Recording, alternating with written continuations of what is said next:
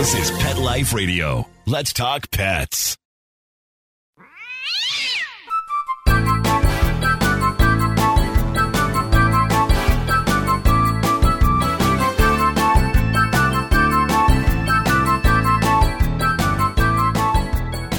Hey there, cat lovers. Welcome to 9 Lives with Dr. Cat on Pet Life Radio. I'm your host, Dr. Catherine Prim, and I'm a small animal veterinarian and cat lover. Of course, I think that cats are so unique and so fun, and there's really no one on the planet that agrees with me more than my guest today. Karen Lawrence is one of the directors of the Cat Fanciers Association Foundation and also the manager of the Feline Historical Museum. And you may not have even known there was a Feline Historical Museum. So when we talk to Karen, we're going to learn lots of things that we didn't know about the history of cats and this museum. So stay tuned right after this message to learn all kinds of cool things about the history of cats. We'll be right back. Hey, Dr. Cat again. You know how every house has a certain smell, or every place has a certain smell that you kind of associate with that place? I remember when I was 17, my very first job was at a toy store, and it had a very, very distinctive odor because of all the plastic and all the things that were in the toy store. I could go into that toy store even today, and I would remember that smell, and it would bring up, memories for me. But one thing your house never has to smell like is the litter box. Because for that, I found Arm & Hammer Clump and Seal. It seals and destroys odor on contact for 7 days. A 7-day odor-free home guaranteed. You don't want your house to smell like a litter box. Get Arm & Hammer Clump and Seal. Arm & Hammer. More power to you. Let's Talk Pets on PetLifeRadio.com.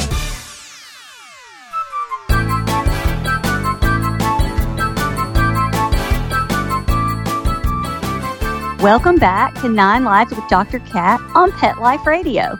And I have my guest today, Karen Lawrence. Hi, Karen. Hi there. How are you? I am great. When I heard about this museum, I reached out to you because this is just fascinating to me. I want to learn about it and just maybe set up a trip to go see it. So talk with me a little bit about how the Cat Fanciers Association Foundation kind of started and how you got into cat fancying. The foundation itself was established by the Cat Fanciers Association, which is the world's largest registry of pedigreed cats. They started as a 501c3 not-for-profit foundation in 1990, and we've been collecting historical pieces and artifacts and figurines and artwork ever since. And I started breeding cats in 1971, so I've been around for a while, the cat fancy. I judge at cat shows, so I have a vested interest in the history of the pedigreed cat. So you've probably learned a lot of really interesting facts about cats and where they came from and how they came to be such a big part of our lives. But I'd like to ask the uncomfortable questions, I guess, first. Do you have a favorite type of cat? I bred Abyssinians for almost 40 years, so I guess you could say that was my favorite. Oh, I love Abyssinians, but I love all cats. I mean, I can't even really say that. So you said you've been breeding cats since 1971, and you have had this foundation since, did you say 1990? Since 1990, yes. That is excellent. So tell us a little bit about where the foundation is and what all kinds of things you do. The foundation, when CFA first started it, they were in New Jersey, but they moved to Alliance, Ohio, which is about an hour and a half southeast of Cleveland. And we purchased an old bank building, and they offered us the ground floor to have our museum display. We'd never actually been able to exhibit our artifacts before. They were all just kept in a storage unit, so we were thrilled to be able to have 5,000 square feet of exhibit space that we could, show everything that we have that's cat to the public.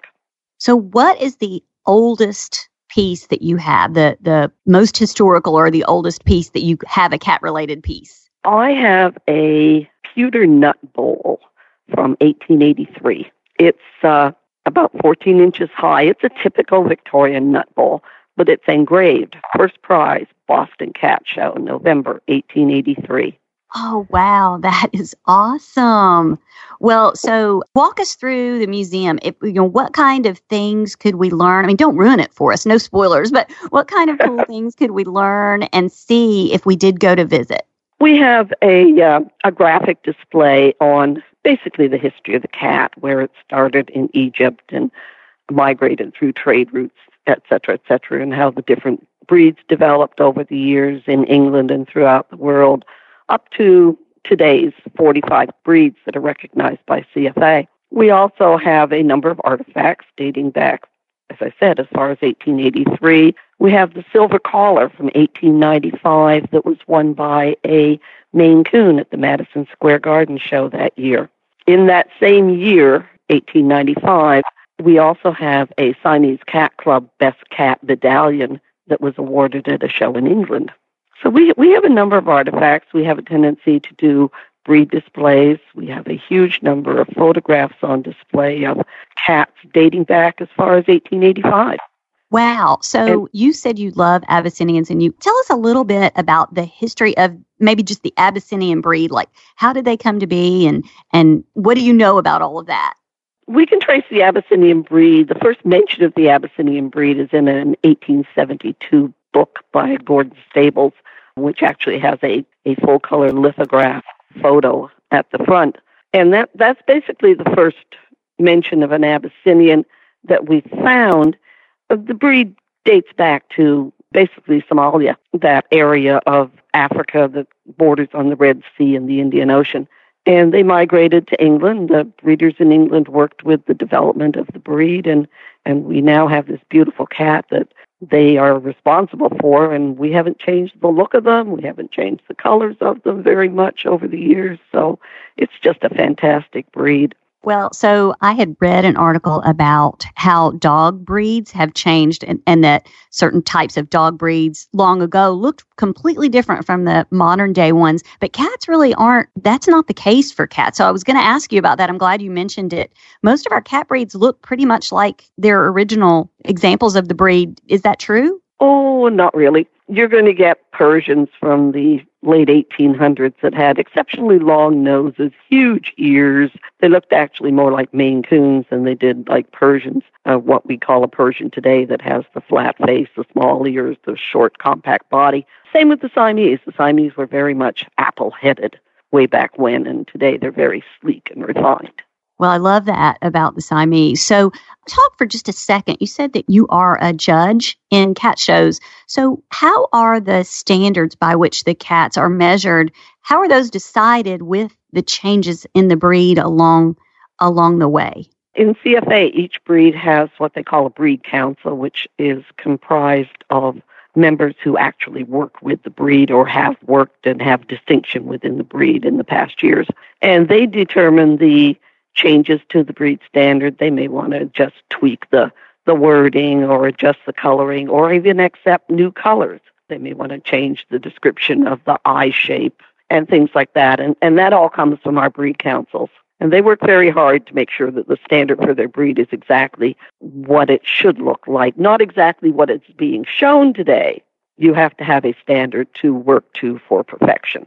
Right, I guess, and it has to evolve. Well, that is really fascinating. So it is my understanding, though, that as kind of a cat history buff, you guys have compiled a lot of stuff that is a part of the museum, and it is also available on a website. Can you talk a little bit about that?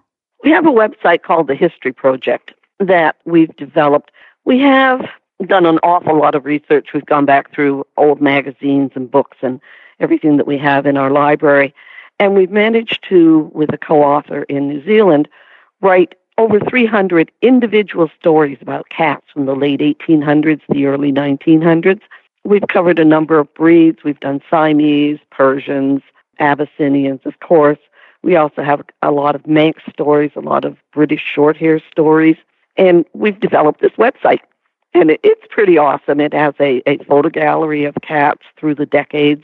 And like I said, these individual stories, which a lot of them are British cats, so it includes the aristocracy because they were part of the cat fancy way back when.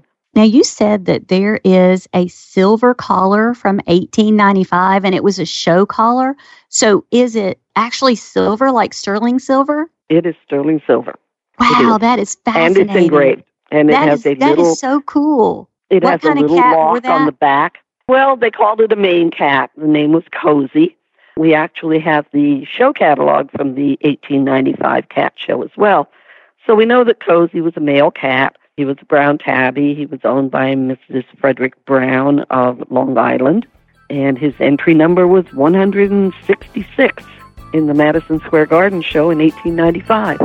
Well, I'm going to take a quick break so we can hear from our sponsors, but I want to come back and talk with you more about tracking history and what we can learn about cats through the ages. So we'll be right back. I have 2 dogs, Sam and Bailey. Both are golden retrievers. Poor Sam, he was a mess. Always itching. His paws were soaking wet all day from just constant licking. He had bald spots on his back. I just don't like putting shots and steroids into your dog all the time. DINOVITE.com. Dinovite is nutrition. Probably 2 weeks after he started Dinovite, I started seeing great improvements, and today 99% of his issues are non-existent. It's amazing stuff. Since Bailey has been 12 weeks old, he's been a Dinovite dog, and he has 0 issues today. He won't eat his food without Dinovite. When I get out the Dinovite, my dogs actually salivate, like I'm getting them a treat. They drool over it. Dinovite is the best thing you can do for your dog. You won't believe how happy your dog will be. I get my Dinovite from DINOVITE.com.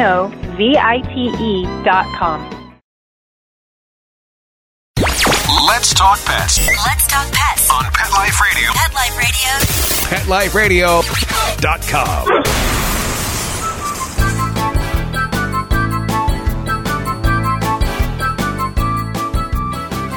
Welcome back to 9 Lives with Dr. Cat on Pet Life Radio. So today I'm talking with Karen Lawrence about the history of cats. And we were talking about the History Project website where you can see photos. There's a photo gallery and all kinds of stories about cats through our history. So Karen, I kind of wanted to pick back up with that. Is there information, like if I had a cat that I kind of knew its breed and history, could I go to the museum or even the website and find out about other cats like my cat? If you have a pedigree for your cat, we can trace it for the most part. We have our stud books that we're starting to compile those in 1906. We also have some stud books from the Beresford Cat Club, which was established in Chicago, and they go back to the early 1890s. So if you have an actual pedigree, if you have a purebred cat with a pedigree, chances are we can trace back. Well, that is really cool because I just love that. So what other kinds of things could we see if we went to the actual museum? Do you have cat-related art? We have a wall. We have a 50-foot by 17-foot high wall of cat art. Everything from original drawings to Chessie posters, the Chessie Railroad posters. And we have Panamanian molas that depict the cat and all sorts of art. And we're constantly changing it because we have a huge amount of art in storage as well. So that's part of our art gallery. We also have a number of figurines. We have 7 cases of figurines on display, anything from exquisite Royal Dalton pieces to a Chinese roof tile. Did you say a Chinese roof tile? I said a Chinese roof tile. Oh, that's awesome. It's a clay roof tile that is a warrior riding a cat. It's absolutely Well, I think cats are like kind of magic, and I guess they thought so too. That's excellent. So what about if we went to the museum, what would it cost to get in and all of that kind of stuff? Admission is free. We're a not-for-profit. We are managed on income on our investments, so we are able to allow free access to the museum. We do accept donations, of course, but for the most part, we just want to share our love of the history of cats with cat lovers. And you said you have 5,000 square feet to display your cat things, right? We do. Yes. Oh, it's an old bank building. We even have a vault, the original bank vault, which is where we have our cat doll collection. Oh, cat doll. So did you take part in picking where the displays are and how things were displayed? Because that sounds like it would be really fun. I have organized the entire museum. Wow. I've done the graphic works for the art displays and whatnot, and organized all of the gallery displays and the historical displays, yes. Well, I think if I was in a room with boxes full of cat artifacts, I might be there just sifting through stuff forever. I mean, I don't know if I'd ever get done. That's amazing. Oh, it's like Christmas every day. I love that. So I would like to tell my listeners, if they would like to support your history project or your museum through donation, I would like to tell them exactly how to find you and how to do that. Can you do that for us? Sure. The easiest way to find us is online. Our website is felinehistoricalfoundation.org.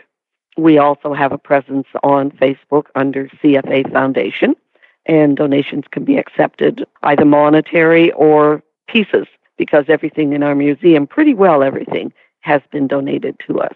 So what is the oldest breed of cat that we have today? It would be a toss-up between the Siamese and the Persian. The Persian, of course, originated in the area of the Persian Gulf that we now call Iran. And the Siamese, of course, came from Thailand. Well, I love them both, so that is absolutely fascinating. Are there any breeds of cat that have become extinct, that don't exist anymore? Actually, there is. Back in the early 1900s, CFA accepted and recognized a breed called the Australian. They're very similar to what we have as Oriental Shorthairs today, but they weren't very prolific, and by the mid-1920s, they were extinct. Wow, that is fascinating. See, I knew you would know that if I asked you. You're a fellow cat lover, and that's the kind of stuff we know. Without a doubt. So I would encourage all my listeners to look this stuff up. I mean, how fascinating is it to see a photo gallery of ancient cats and learn more about cats and see artifacts? Go and see this museum.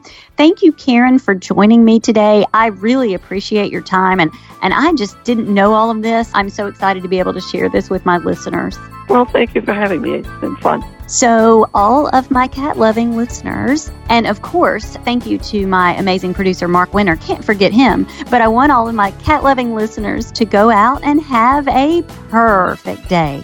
Let's Talk Pets, every week on demand, only on PetLifeRadio.com.